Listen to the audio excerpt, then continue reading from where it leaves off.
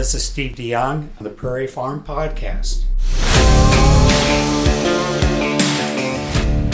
In 1964, there was a television show that came out called Flipper. And today, we have not only my dad, Carol Hoksey, but we've got a good friend and fellow conservationist, Steve DeJong, who also goes by the name Flipper. Yeah. Okay. So we don't want to tell everyone the story every time, but just once. Tell what's the story with that.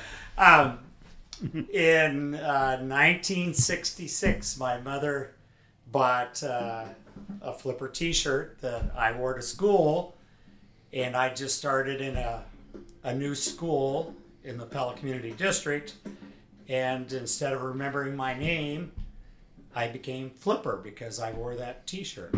And that's how it all started. Man, still stuck. Can you describe for us again, Steve, what you referred to Flipper as? A dolphin, a porpoise, Lassie of the Sea. Wasn't that what you said? Fast as lightning. Fast as lightning. Man, I wish I could remember that. Well, hey, we could always pull it up. Always Google it. Yeah, might be the theme song on this episode. So I think still around that community of Pella, more people know him as Flipper. Yeah, they do.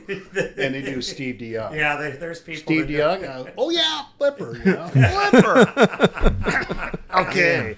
So he has a brother that's also Little Flipper. Little Flipper Chris inherited the bigger than name too. Mike.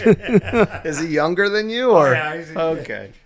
Oh man, that's wild. So in Pella, where we are, is a neighboring town. DeJong, very popular name. So Steve DeJong, there's got to be other Steve DeJongs, right? In Pella, do you know any others? If there's another Carol Hoksey, yeah, there was. Got to be another. I think he went to. Didn't he go Christian to High? Pella Christian? Huh? I don't know. Well, anyway, the reason why I know there was another Steve DeJong, one of the county deputies came to my house one day.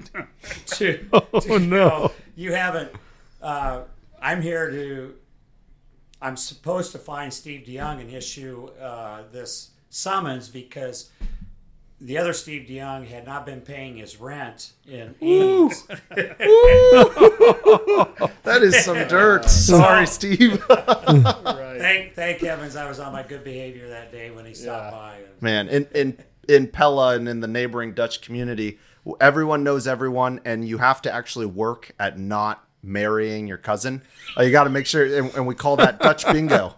It's called Dutch bingo. Everyone knows everyone. In fact, my I think it's like my twice great aunt has a giant book of everyone that they're related to.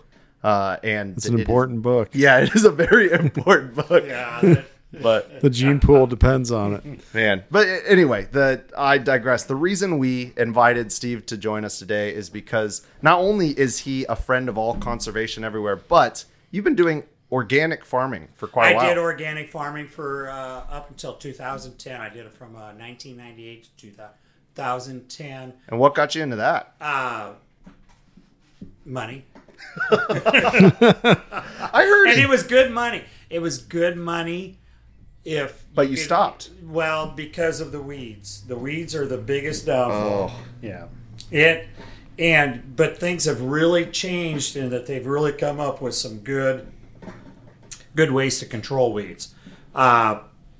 There's a gentleman that farms just south of New Sharon by the name of John Gumont, who has really taken off on it.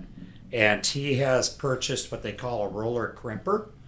And I've seen those. Yeah. That I need to get over there and see how he did. But anyway, this roller crimper, if you let your cover crop, it's mostly rye, if you let your cover crop of rye get to a certain stage, and they call it the boot stage, where it's just about, it's where the plant changes the dynamic from growing to starting to getting the seed, then you go in and roller crimp it. And so what it does is it has ridges on it, so it crimps the stem of the rye as it rolls it down, so the rye will not grow anymore. So if you would do that too early, It would reboot It would reboot. Yep. and try to go ahead again if you Yeah. hit that too early. Yeah. Hey, do me a favor real quick. Pull that microphone towards it a little bit. Yeah, perfect. There we go. Yeah, I've- Yeah, and so, and then they no-till into that. I see.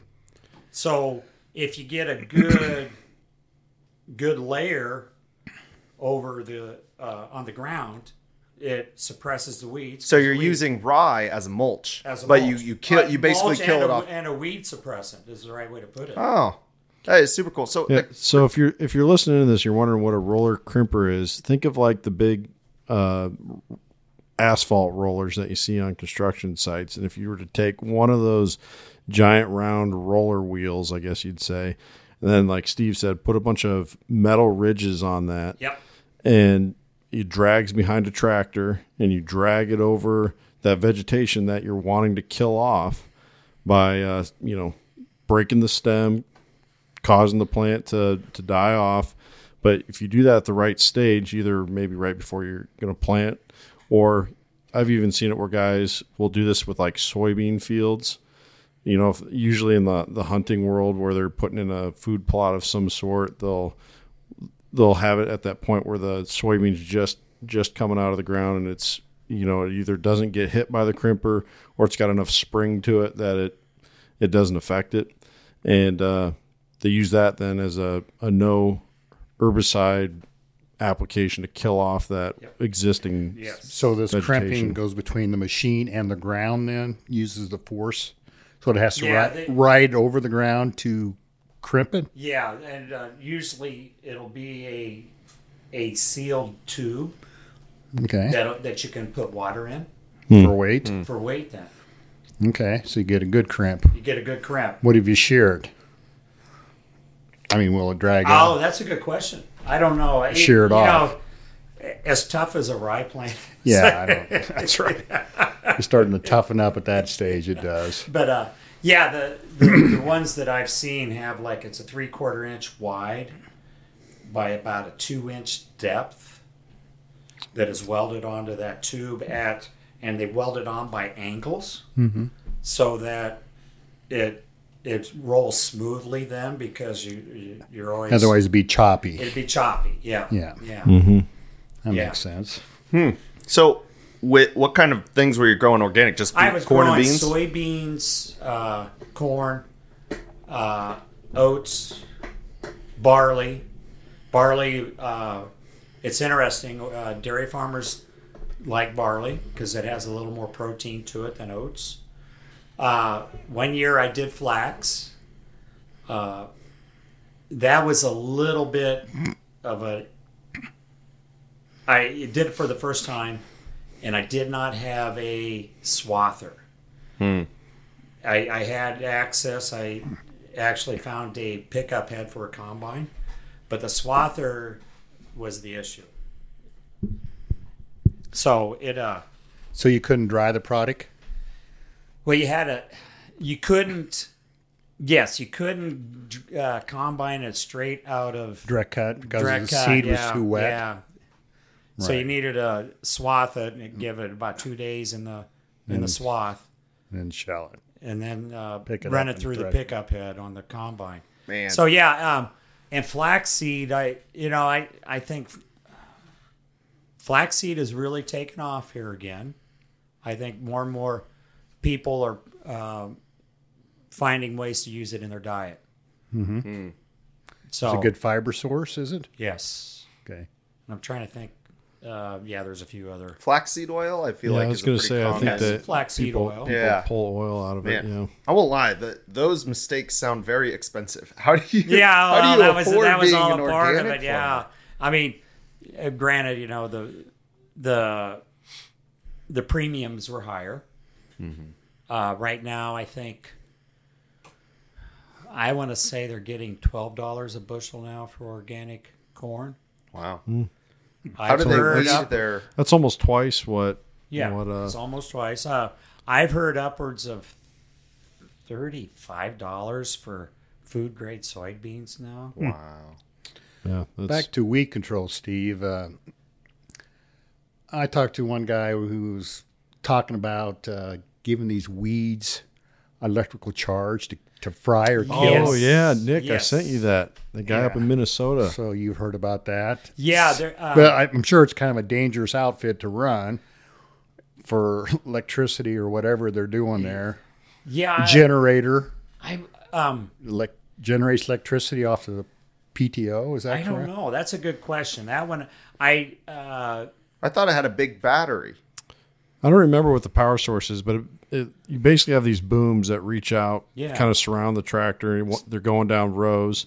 So And you're Nick, similar. You're wiping the weeds that are above. yeah, the- yeah. Yeah, Nick's talked about your this on a crop, podcast soybean, before. yeah. With There's Yep. a gentleman named Brett Morris who's out a little ways from us, and when I was out at his field, actually his neighbor was doing it once. It was like a big box was the one I saw basically, and it sat on the front of the tractor like a loader, and then they drove it over the weeds. okay. But how did you get rid of weeds? Rotary hoe, cultivate, something called a tine weeder, and then Had some boys. I walking beans. Oh man, Yeah. But you know, the thing about it is when we were growing up, Carol. Oh yeah. I mean, We all we walked walked them. beans. I mean, they didn't always the spray. Yes, when they sprayed, it wasn't glyphosate. So sometimes it was hit and miss.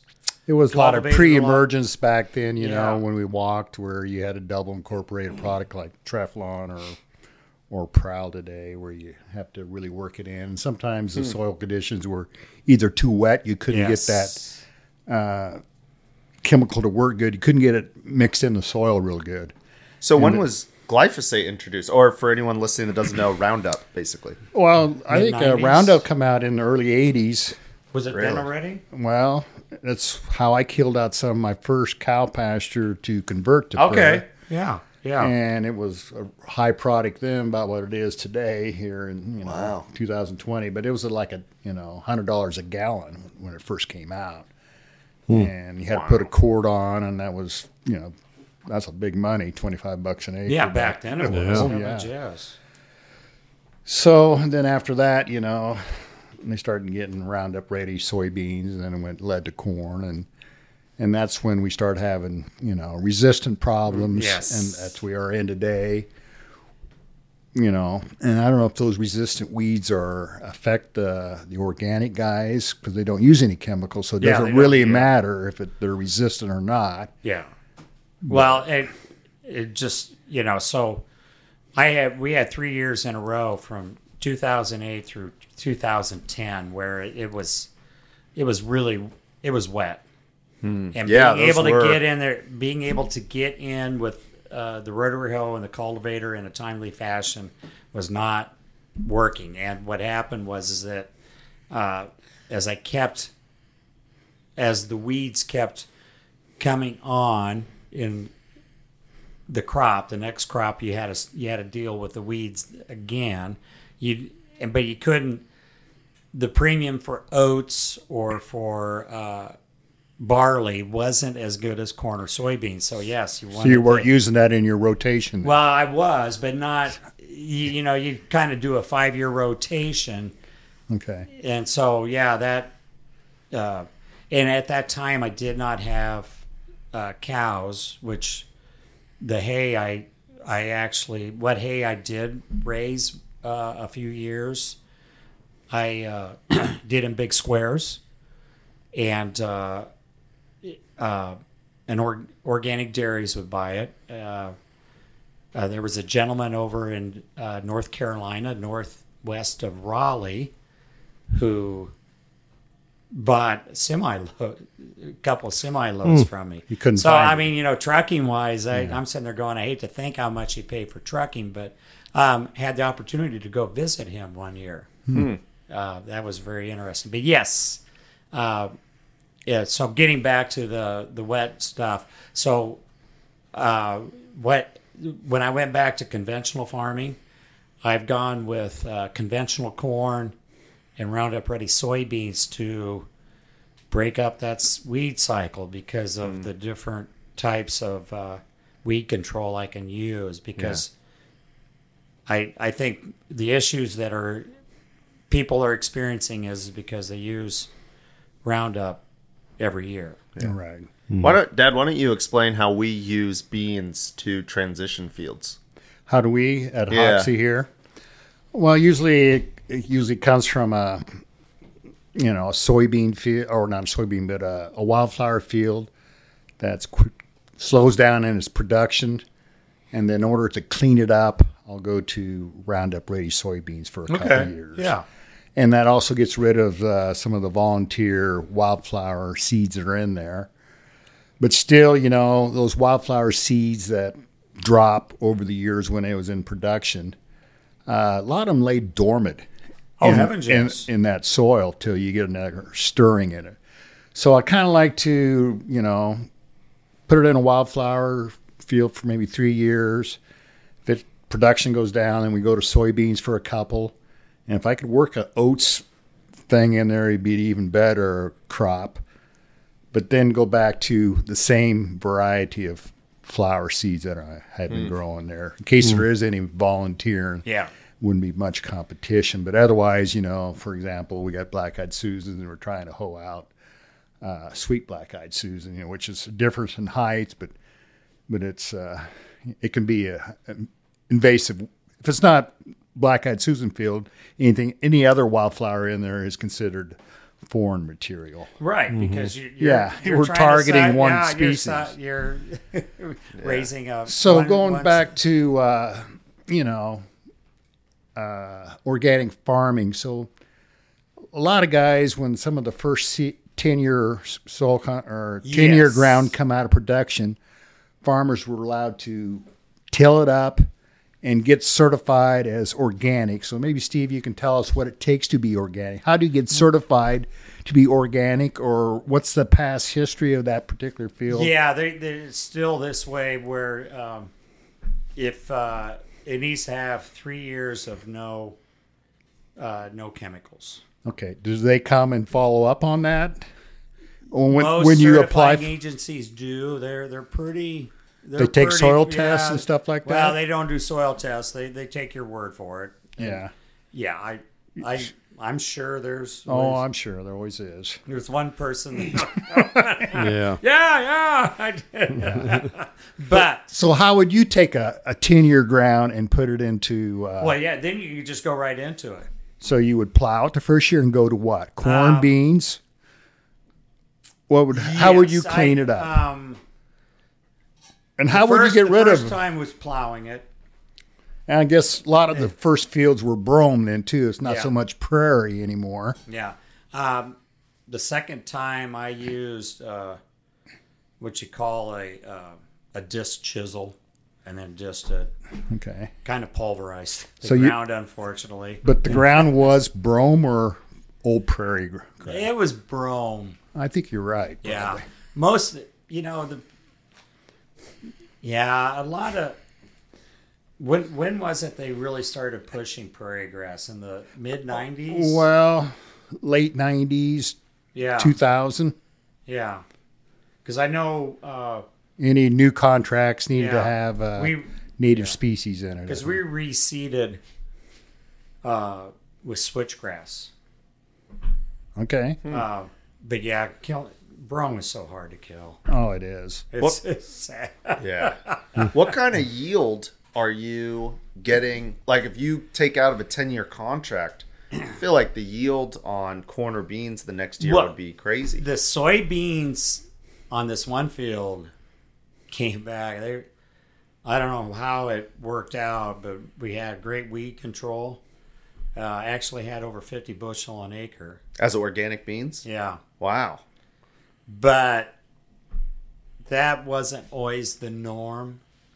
Yeah. Something was just right that year that it made it all work. That's the right way to put it. What's the norm? 35 to 40? 40 on soybeans. Okay. Corn, depending on your source of fertilizer, you can get 150 bushel an acre on organic corn.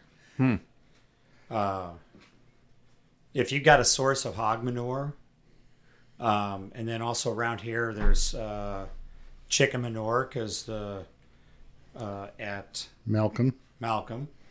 And then in Fremont, Iowa, there's 7 laying houses down there. Malcolm's got, 20? So, Steve, what's the pros and cons of organic versus tillage, whether it's conservation or whether it's soil loss or time? It all takes more time to farm because you're doing more trips rather than versus a straight glyphosate program, and Well, if you with this roller crimper, right, but I'm talking old But, ground, yeah, ground coming in out of CRP going into, so guys can get in right away into organic. yes, And some of those ground is highly erodible where they're really can't take those kind of tillage anyway. But I can understand where the crimping works when you going back from corn beans. Once you've got the sod busted, whether it's brome or prairie. Well, and I'm not gonna. Yeah, we can. You can't be talking. 7 to 10% slope. You're starting to get pretty. Yeah, there's a reason why that ground went in. Yeah, but you'd be surprised if at that first year, at how well that ground holds. Right. Because of the sod that was there. The organic, the humus in the soil that's been built and up. Yes, you need to try and minimize the trips across the field. That's why I went more with a disc chisel. Mm-hmm. And then used, now, these days you could have the, what do you call it? A soil finisher that has the disc blades on the front. Right. And that kind of brings the residue to the surface. Right. What that also does is decreases the passes across the field, because the more you make a pass with that heavy tillage equipment, the more you loosen that dirt up. You want to try and keep as much of the organic matter on top. Right. Then there's, rotary hoeing. If you can go in and rotary hoe, you'd be amazed at how much you can really take out weeds. So let me ask you this, Steve. You talk about rotary hoe, and then you talk about crimping. And how do you rotary hoe a field that's been crimped with all that residue? You don't. Then that's out of the picture. Yeah. But rotary hoeing after tillage is the right way to do it. Yeah. Okay. This is all post tillage. Okay. Because there were some people who put together. You took brackets and put two 15-foot rotary hose. So you'd take a bracket, put a second rotary hoe behind the first one. So then you'd space it so your spacing between the wheels was only 1.5 inches. Between the whole spike teeth of the hoe. So that's getting a lot of fluff in the ground. A lot of tearing out of the weeds. Roots. Because if you have that bean plant or that corn plant should have enough of a root system that you would not tear it out. But the weeds are they're kind of laying on top. They're just starting. Well, I think my dad had me back in the early days when we used to do tillage and raise corn beans. He'd have me hoe it one direction and get the field done, then you reverse your axe. Yes. Yeah. And do it the other direction. I thought it was principle. crazy, Yes. but I just got it done. But he says, that'll loosen it up. And after he showed me what it did to the soil, it did take out more weeds at the first application. Yeah. I don't remember what it's called, but when I was in middle school, you had, for a garden, you had this like push thing. It had one giant wheel on the front, and then it just had like a rectangular blade, and it basically skims the surface of the, you know what I'm talking about? Well, it's an old push potato or an old push garden plow. I think so, but it had like a little rectangular weeder. And that's it would when just, you pretend you weren't big enough to push it. Man, it was big. Well, I didn't know. It took me a while to figure out you weren't supposed to like dig it into the ground. So I was digging it like 6 inches into the ground trying to. But apparently, you're just supposed to skim the surface and get all those smaller weeds. So some of those old push plows for the garden, some of them had a plow shovel, and some had kind of a cultivator spike. Yeah, came. that's But what this I particular thing had a kind of like a knife where you go just underneath the surface and you would cut the roots off. Yeah. And it had worked off a point first with the blades coming back, so you can just kind of skim through it. So And back to organics, it's interesting. There's a place called Rodale Institute, which is based in out of Pennsylvania, and one of their research endeavors, and they're the ones who really, I'm not saying they invented this crimper, but they really did a lot of research on it. And so what they did, and it proved to be it worked well, is that they used a 3-point system on the front of the tractor. So they would put that roller crimper on the front and then pull a 6-row planter that had really good, it was a no-till planter, and pulled that right behind it. So they only made one pass. That was it was. But Rodale Institute is very good for information about anybody that's thinking about organic. They've got a wealth of information that can be had on it. So through my early days of no-till farming, I was kind of a big no-till farmer. Yeah. Before I got into the prairie, and I was one of the innovators in pushing that. And I think, me and Steve had some conservation or some topics we talked about, no-tilling first too, and you were asking me questions about that. But I guess what I was going at there is, so guys crimp this rye cover crop, and then they plant right into it. You don't want it really sheared off then. You want that rye to be hanging onto the root system, don't you? Yes. Because if you start shear it off, it has a tendency to bulldoze or plow the residue ahead of your openers or so. And I guess another concern would be when rye goes into that stage of you call budding, how tall is it? It's 3 foot tall then, ain't it? Or 2 foot?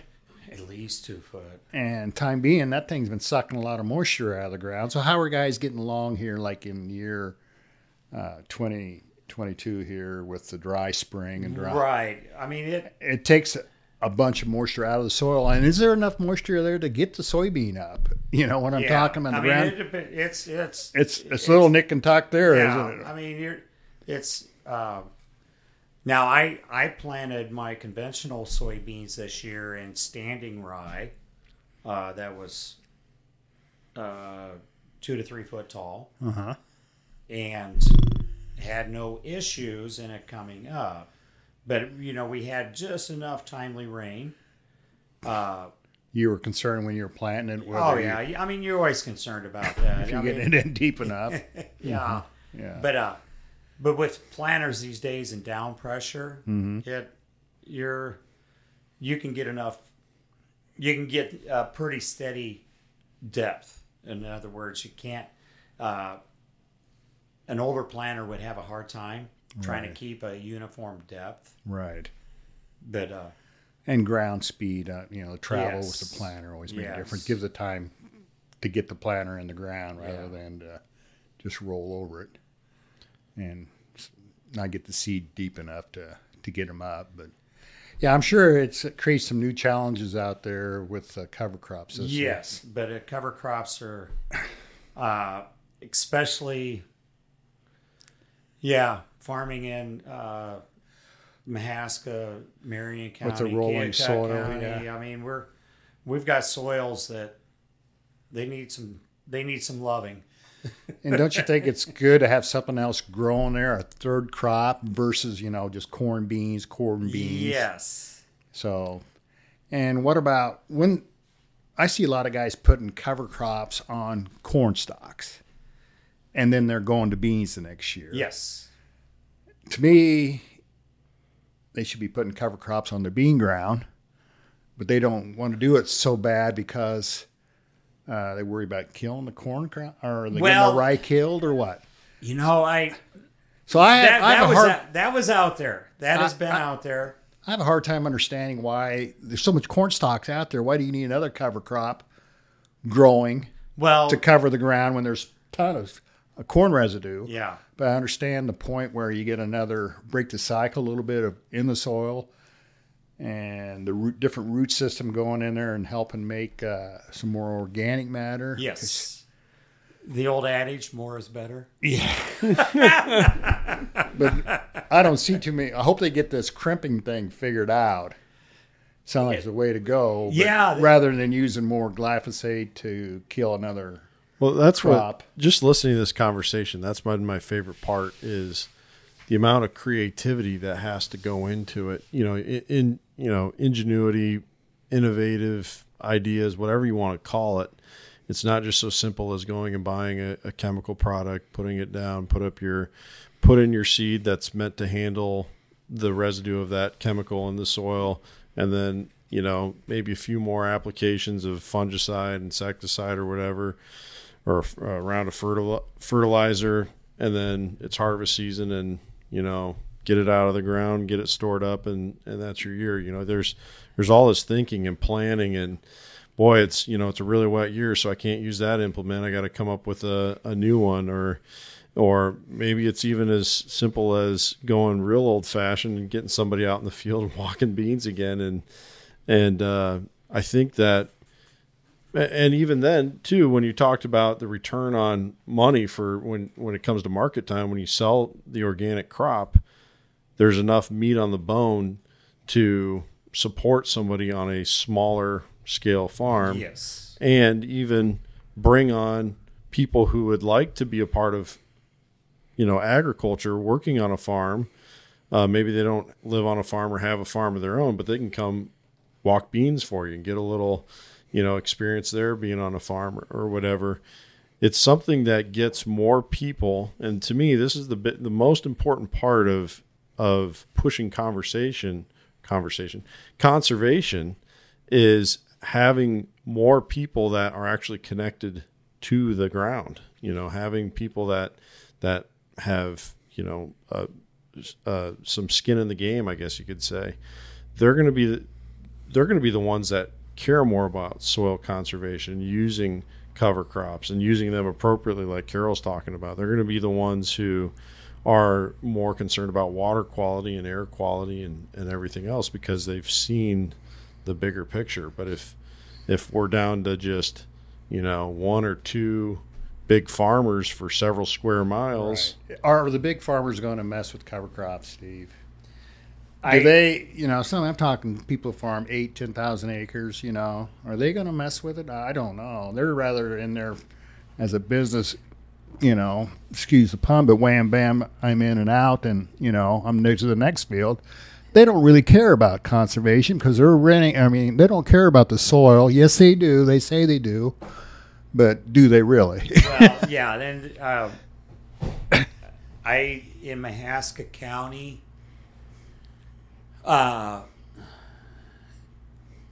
there's a few of them that I know. This one entity, they don't want to do it because they want to get their crops in April. Mm-hmm. Right. They don't want to wait till they don't want to mess with spraying it. Yeah. Well, you've got a couple different kinds of farmers, right? You got farmers that work with the earth, and then you've got farmers that bully the earth into what they want. And not always, but a lot of times what they want is money.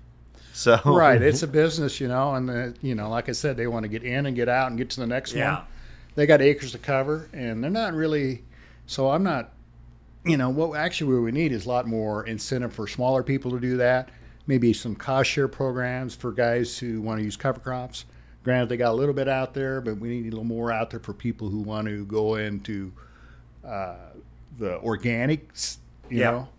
Well, and since yes, I am a commissioner with the Mahaska County Soil Conservation. You got to be careful. I know. I'm laying it out there, boy. That's good. But I will just say this.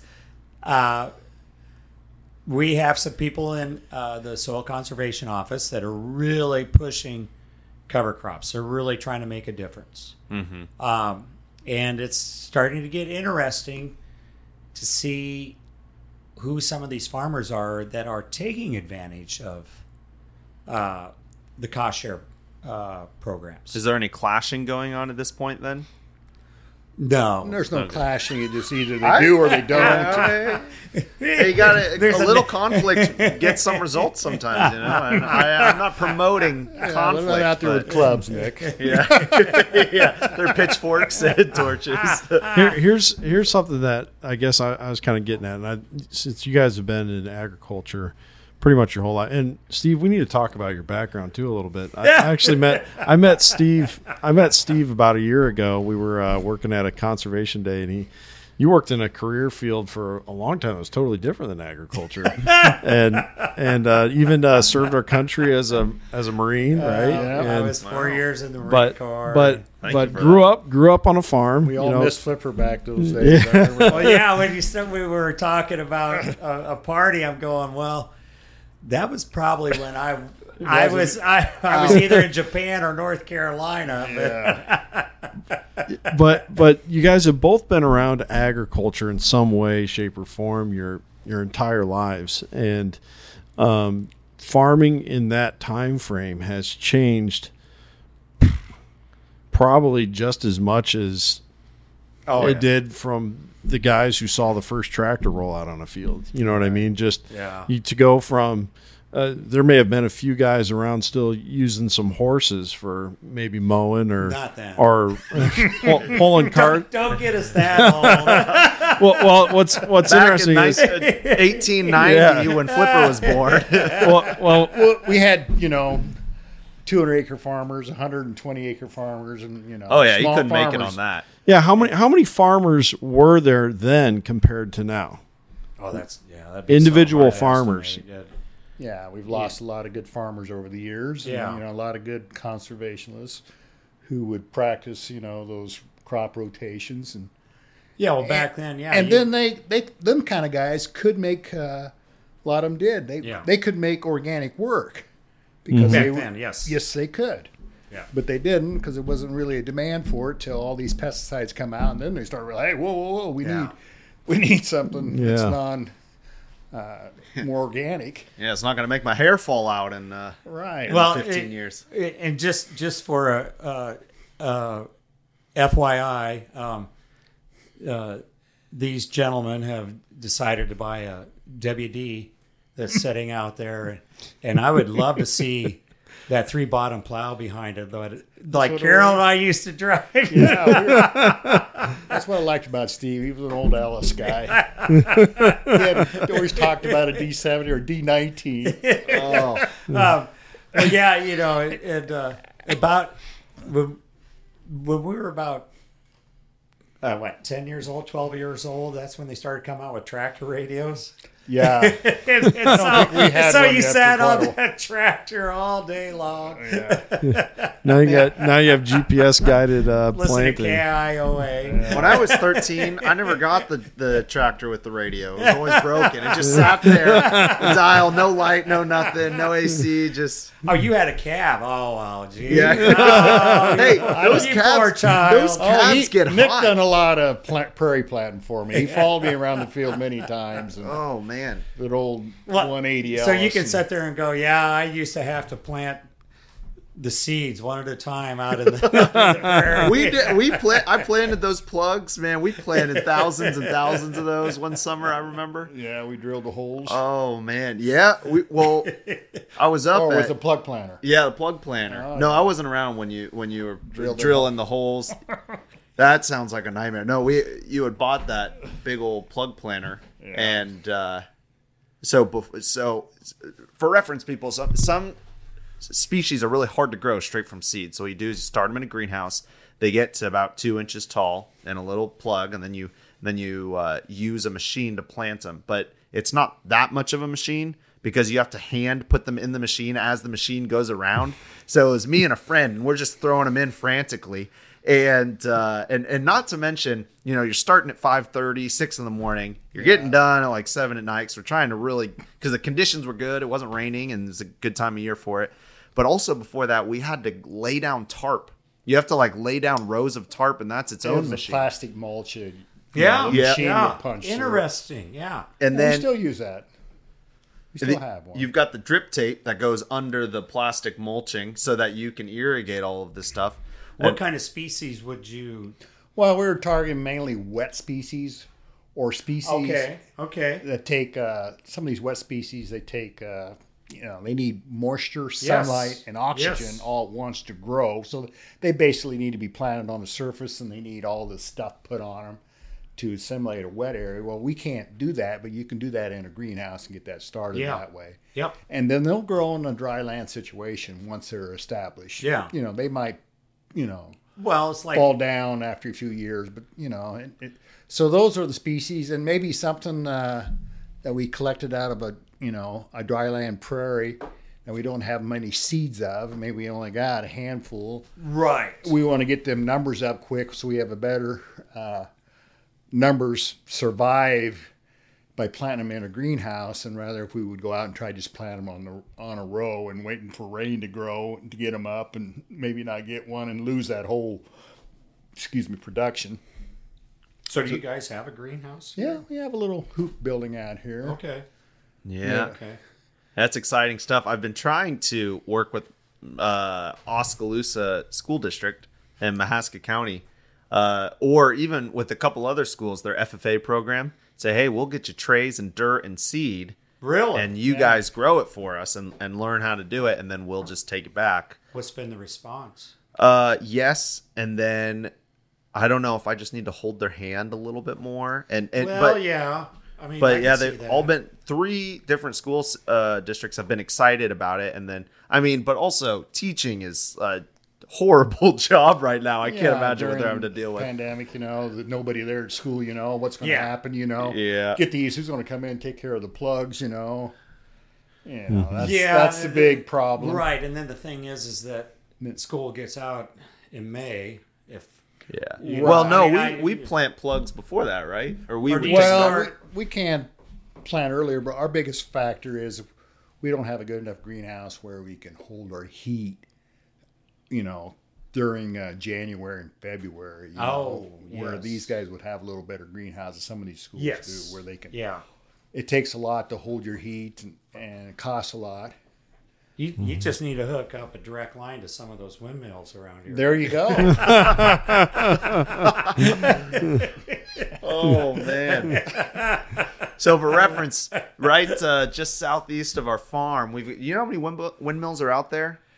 A few. Yeah, 100 or so. Few dozen. When they put those up? 6 years ago? I suppose. Yeah. 5 years ago? Yeah, 6 years approximately ago? 6 years ago. Man, I heard a story. There was a gentleman we sold pollinator to. So he was getting a CRP check, and then this company came in, wanted to put a windmill there. So they paid him all of his CRP acres for the rest of his contract. So he got that money, and then paid him for having the windmill on his land. So And he got actually, a I think double they dip. have to buy back the years. Yeah, he had to buy back. He had to buy back his years. Yeah. Yes. Yeah. But the amount of I don't know where all that money comes from. The money for windmills. I don't know what. Well, you think about it. Think of if you think about building a plant, think about the cost it is to build Oh yeah. a generating plant, Yeah. whether it be coal fired or natural gas. So then you turn around, there's somebody pushing, calculating, Mm-hmm. So if we build all these windmills, how much cheaper or where, is this cheaper than what building a new plant is? And that's, yeah. So they usually the budget is still pretty high because they Yeah. have they have a long ways to go before they're going to outspend building a new plant. That makes sense. Well, and you think about it. I don't know if you know this, but Mid-American Energy is pretty much owned by Warren Buffett. So you can imagine Warren Buffett made sure that whatever he was doing was not going to lose money. Yeah, man, I got some beef with Mid-American there we Energy go. the other day. So I got these trees. I bought this house. It's a flipper, and there's these two huge. It's a flipper, yeah. But there's these two giant. What are they? Chinese elm or something? And they're huge, and they're right between this giant Mid-American power line and our house. And so I call, and nobody. I could find no one to come cut these trees down. They were all like, no, it's too close. Yeah. Well, if they did, because they're big power lines that go out of town. So they're not just small in-town power lines. And finally find one guy, he quotes me almost $10,000. Yeah, and so I call Mid-American. I'm like, hey, you got to do something about these trees. So they come, and the lady says, hey, we're going to come out Tuesday. We're going to cut them down. Is it all right if we leave the branches there? And no, no, it is not okay.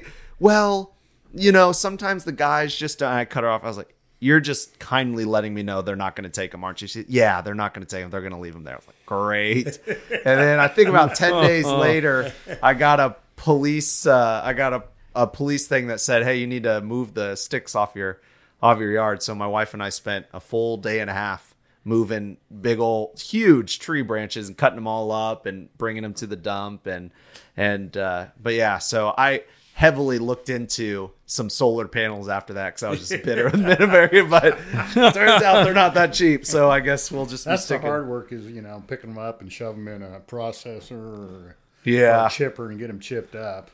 Well, good old Aldo Leopold said, "Firewood warms you twice." Yeah, so cutting it and burning it. Well, I brought it out to the dump, and apparently, I guess the dump it's in Marion County.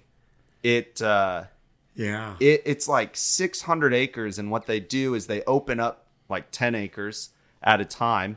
They'll spend like 5 years. They build like a big cement building, basically a big cement container, and they dump stuff in there for a few years, and then they cover it up, and then they take all that organic stuff they get and they mulch it down really hard, and they put it over top. And then they try and grow some things. I tried to sell them some prairie because I figured it'd be good for the soil over those dumps. Good idea. I know, that's what I thought. But they love their lawn grass, which I guess is better. They love mowing it every 2. Well, yeah, and that's all coal mine that they're going in there. Really? Well, that's no different than Mass County. Yeah. Huh.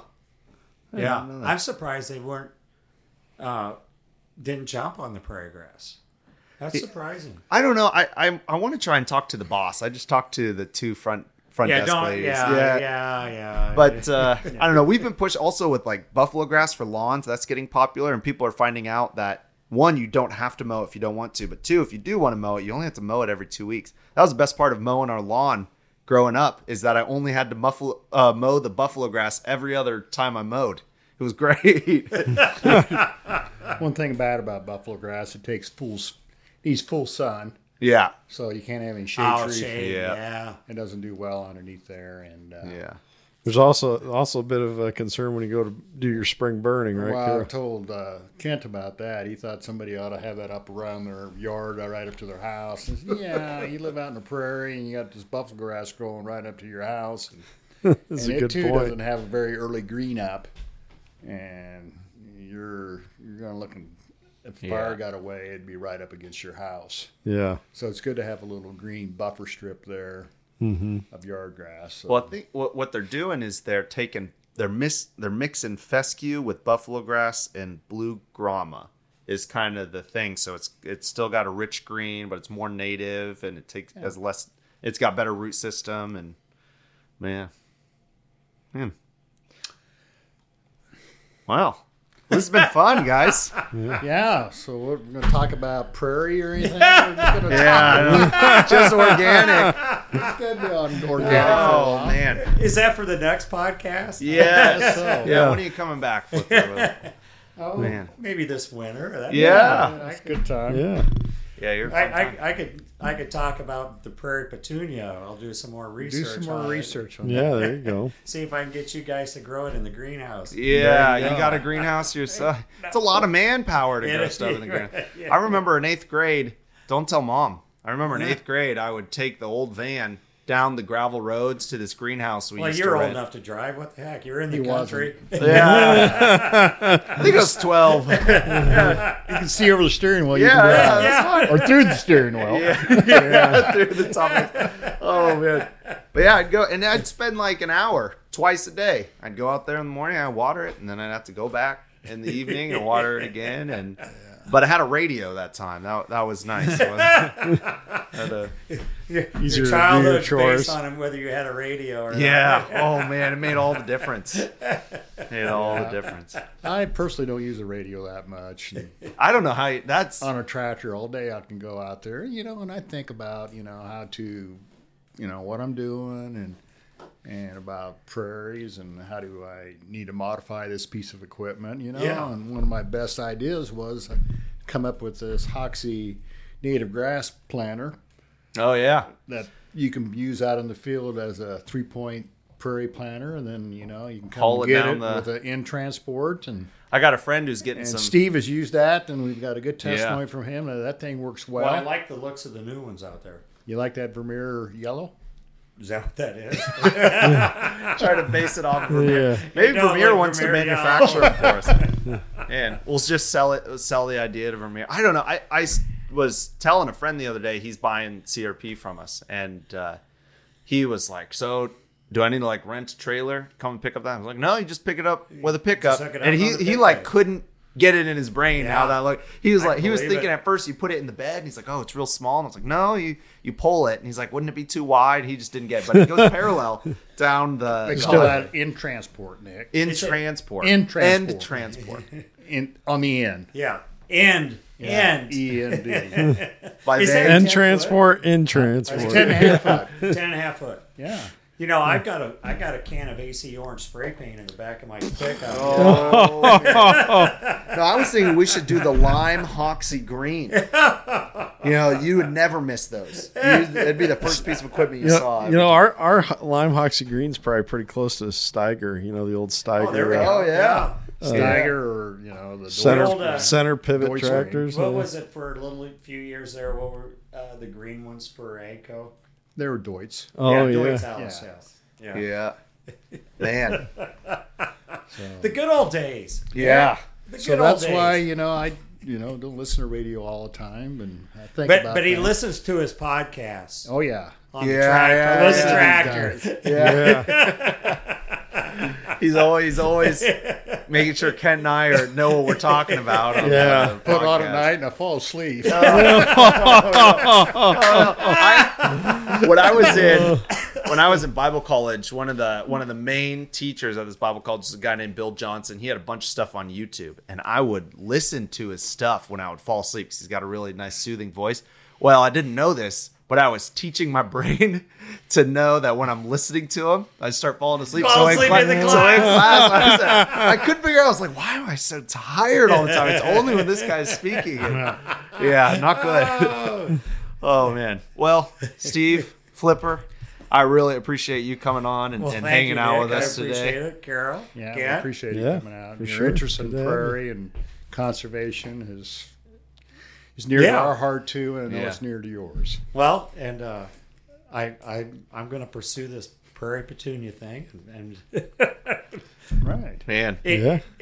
expand your species selection is what I would like. that's Hey, what we we need. love it. More species I to think keep we ought track to of. just have a little flipper Hoksey branch out there. Yeah. Yeah, there we Start go. growing Production for field. us. You could On go back to petunia. your hand hoeing. It would be great. Walking rows. Organic. Organic. Man, that sounds like a great idea. Well, thank you very much. I appreciate Yeah. being on here. I hope anybody that's listening to this enjoyed our banter. Oh no, yeah. it was a great Yep. time. Kent, you want to take us out? Yeah, thank you for tuning into this one. We had a great time here with a great friend of Hoksey, someone who's been here really since the beginning. You can actually see Steve in a video with the Hoksey seeder, the Hoksey drill, as designed by Carol. If you go to our YouTube channel, just type in the search bar, Hoksey Native Seeds, and you'll find a video there where We get a look at some of Steve's prairie that he used our seed and our seeder to plant. And you get to hear him and Carol talk about the strengths of that planter as well. And if you think you could use one, or maybe your county conservation office or whoever, be sure to look us up. Otherwise, you can go to theprairiefarm.com and you can see articles and order seed that you need for your yard, or maybe you got something bigger. Maybe you got a farm, or maybe you have some CRP acres that need to be replanted. Whatever it is, you can find it there at theprairiefarm.com. Or if you just got that little patch, that's okay too, because conservation happens 1 yard at a time. Nice.